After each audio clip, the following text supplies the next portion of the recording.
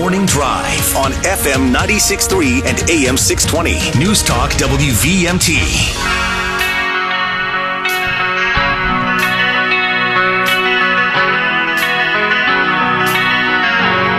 Welcome back to the Morning Drive, everybody. Kurt and Anthony here, and joining us in studio now is Kolby LaMarche, and he writes a column called Burning Sky. Hello, everyone. Burning Sky. Good morning, Kolby. Thanks for being on the Morning Drive today. Absolutely. So you write a column now that is published in the Vermont Daily Chronicle. How often? Correct. Every week, Vermont Daily Chronicle.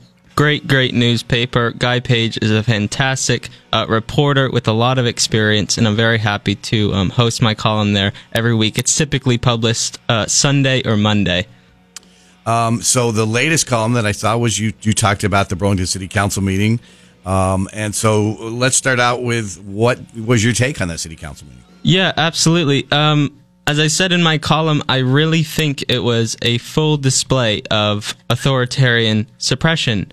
And as a leftist, I feel confident in saying this because this isn't what, in my opinion, this isn't what progress is. Muting people, taking away their First Amendment right, this is not progress whatsoever. And I just want to mention that I listened to Rachel, who was on here the other day, and I was really horrified by what she said. She lied. She very clearly lied to your listeners on multiple occasions. Firstly, she lied when she said that Murad was going to potentially use his firearm to quell people who were uprising against Todd LaCroix, the man who was speaking. And she also lied, and I think it's important to say, she lied when you asked her if Green called Moreau a white supremacist. She did, in fact, do it, and this is a direct quote from V.T. Digger. Quote, in an interview Thursday with V.T. Digger, Green herself alleged that the review came about because Mayor Moreau Weinberger was, quote, a white supremacist, unquote. She did call him a white supremacist, and that is a very big accusation, and I think it should be taken seriously. And the sense that I got from Rachel is that she didn't take it seriously, like she didn't take Todd LaCroix's right to free speech seriously. And it's really disheartening, especially as a leftist, to watch this debacle in Burlington continue. Well, you're right, and that's one of the things I realized. In fact, when she said it, I didn't expect her to deny that Taisha Green had called the mayor a white supremacist, and so I was caught off guard by saying that. So I was scrambling to find the direct quote, and I couldn't find it in time. But I knew that that was not accurate. Let's put it that way. And right. then someone emailed me the direct quote that you just read. Right. Yeah, I think it's also important to point out and harken back to what she said, that there was a moral high ground that goes over the law. And I think that I had to write it down. She's talking, and I was writing as fast as I could because I said I was like I can't believe it. And she said that he had his hand on his side, and then she said that there's a higher moral calling than law. That is dangerous. Yeah, that is anti-progress. That is not progressivism. It isn't. It seems counterproductive to foster these actions, and I'm very concerned. And you had mentioned that before we went on the air that this does not do anything. The whole point that we didn't get a chance to even interject very often in their conversation with her was it was counterproductive, because had they read the report, it says there was no embezzlement, and if they had allowed, but what they got is what they wanted. They wanted not to have the report even talked about. Right. And so, one, it's counterproductive because it doesn't make Taisha Green look as bad as a lot of people think. Right. Right. And secondly, this use of force to squell speech because of a higher moral calling. Well, that's great until the next person who does it, that their moral calling isn't the same as your moral calling. Right. What does that descend into? Right. And this is why I said it's dangerous. It needs to be challenged. People have civil liberties for a reason. Left, right, center, it doesn't matter. You have a right to speech, and no one should ever be able to trample on that, especially Rachel Siegel. Let's go to the phones. Good morning. You're live on the Morning Drive. Morning, guys. I'm not comparing Rachel to Gandhi and Martin Luther King Jr., but I think she was sort of quoting them in terms of their work. As you know, segregation was legal in this country, and Martin Luther King said no. there are moral issues that are more important than law. And thank God he did that. And Gandhi did the same thing in India with getting out the Brits, and in South Africa. So I think that's what she was referring to. Again, I'm not comparing her, but I think that's the quote she's talking to. So I wouldn't laugh off that sometimes there are moral issues that do supersede law, and that's true on the right and the left. No, I don't disagree that she may have been quoting them, but to negate another person's rights. I mean, I don't know of Martin Luther King ever taking the microphone away from somebody he didn't agree with. Well, let's hear it from Kolby. Kolby, how do you respond to what he just absolutely. said? I don't think Martin Luther King would have silenced someone. I think he had a heavy respect for the right of free speech. Mm-hmm. And I don't see that in Rachel. And I don't see that in the mass that was there. They did not want any form of discussion. They wanted the whole conversation to be dead and done with. And they didn't want the review to happen in the first place. And as you were talking to Rachel yesterday, and she listed an example of one of the people who she thought might be reviewed, again, it doesn't make sense. None of the arguments, in my mind, line up, whether it's moral high ground to steal someone's freedom of speech above the law, or it's we didn't investigate this individual who tried to evict a woman from his apartment, which had nothing to do financially with the city. I don't understand where these arguments come from, but as I said, they are dangerous. Well, I mean, we tried to bring it back. I asked 3 or 4 times, I just want to hear the 7, and she said, well, they're not apples to apples. It's like, okay. But the first one she gave had nothing to do with city finance. I agree. And then the second one was the TIF audit. But there was a very deep, robust audit of the TIF program. So I don't understand that. And she mentioned Gene Richards. Gene Richards was fired. Right. So and then we didn't. It kind of fell apart from there. I didn't really get the rest of them. So it is a little frustrating, without a doubt. Now, where do you see this going? Talk a little bit about your article and where you see it's going. Yeah, well, I think it's important to remember, and I mentioned this in the column, that this is a small group of people.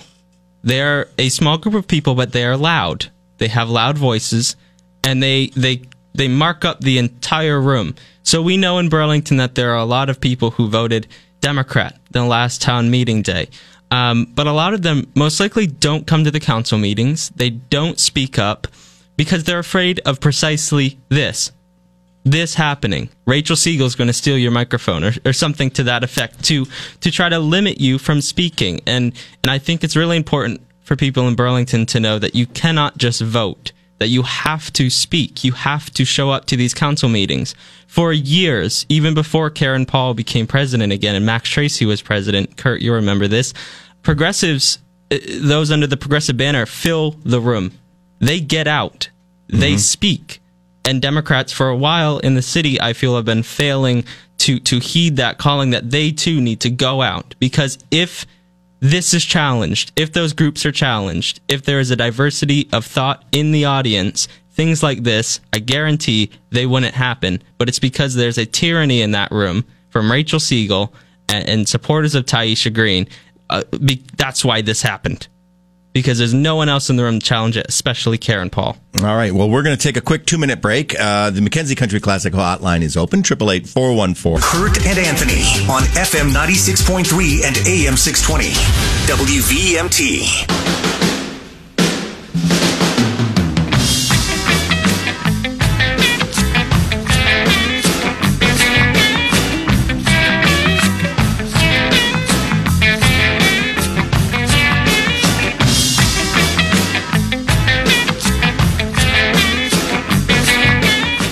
Welcome back to the Morning Drive, everybody. We are back. We're continuing our discussion with Kolby LaMarche. He writes a column, is in monthly?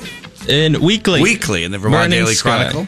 Burning Sky, and he has just written one about the last Burlington City Council meeting. And of course, anybody that wants to come in, all you have to do is contact me. If you have a different opinion, and some will be invited, but if you're not invited and you want to call me, you certainly are welcome to come on the show. Kolby, reading your article, what was your take on, we've talked about Rachel and the microphone, seizing that microphone, basically. What was your take on the way, I know you wrote about this in your column, on the way the meeting was conducted?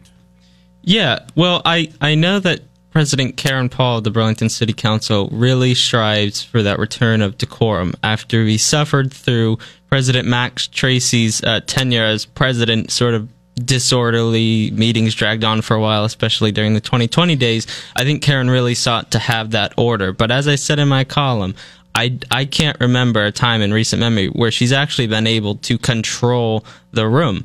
And this is, again, an example of that. I don't think that at any point in that meeting, decorum was in the minds of anyone. Although city councilors were quiet, obviously the crowd was very jubilant.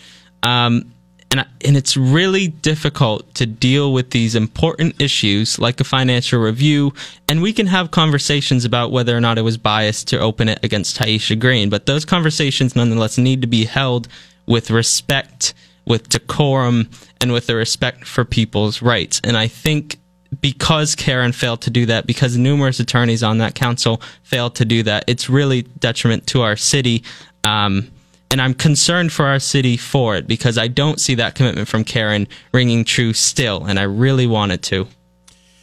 What do you think the biggest problems were in letting the public scream and yell and call names, or in regard to other councilors? Right. The fact that a member of the public can stand up and for 2 minutes berate the mayor standing no less than 6 feet away from him is absolutely insane.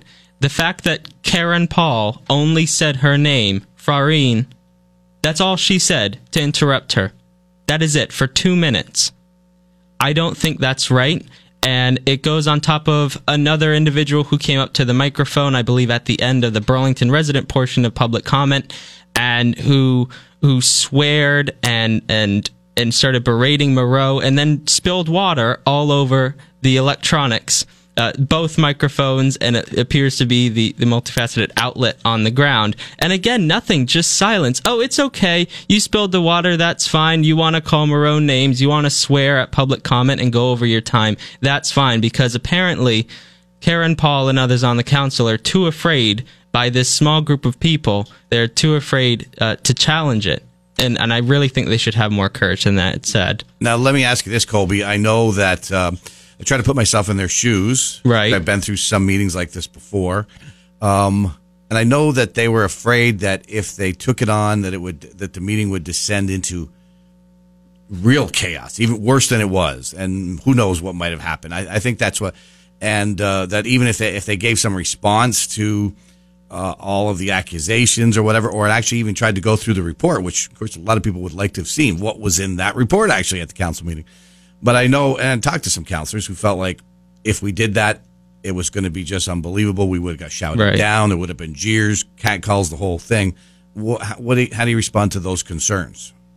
I don't think you should have a meeting if you're not able to hold it in a respectful way with decorum. Like I said, if members of the public cannot respect the proceedings of the meeting, then the meeting should not be held. It should be postponed until those people are either able to calm down or they are promptly removed. And I don't want to cancel their voice. I don't want to tell them, because you're angry, you have to leave. I get their anger. I truly do.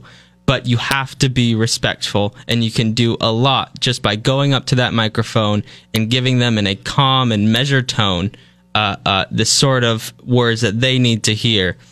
And that you believe in, but certainly not yelling and screaming at the mayor. Because their anger, I mean, somebody else has got anger about some other issue. Correct. Todd LaCroix was very angry. They didn't let him espouse his anger.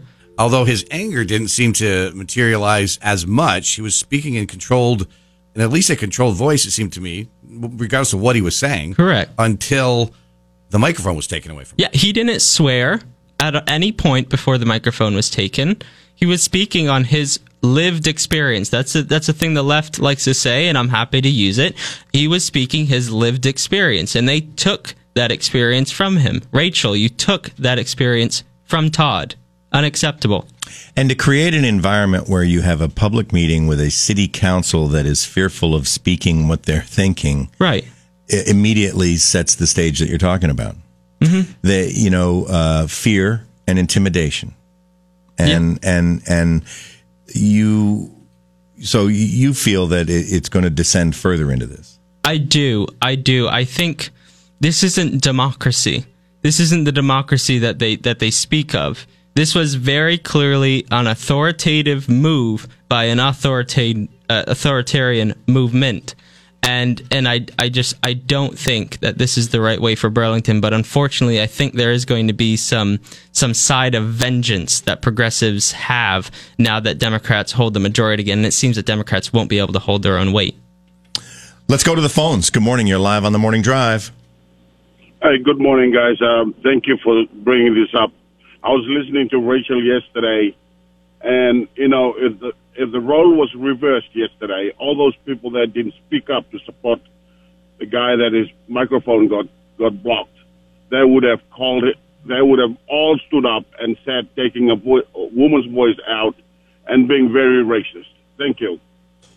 Kolby? Yeah, I mean, if this happened to Rachel when she spoke, if this happened to Farine, if this happened to any number of people that were in that group, things would have gone completely out of whack, even more so than they already were.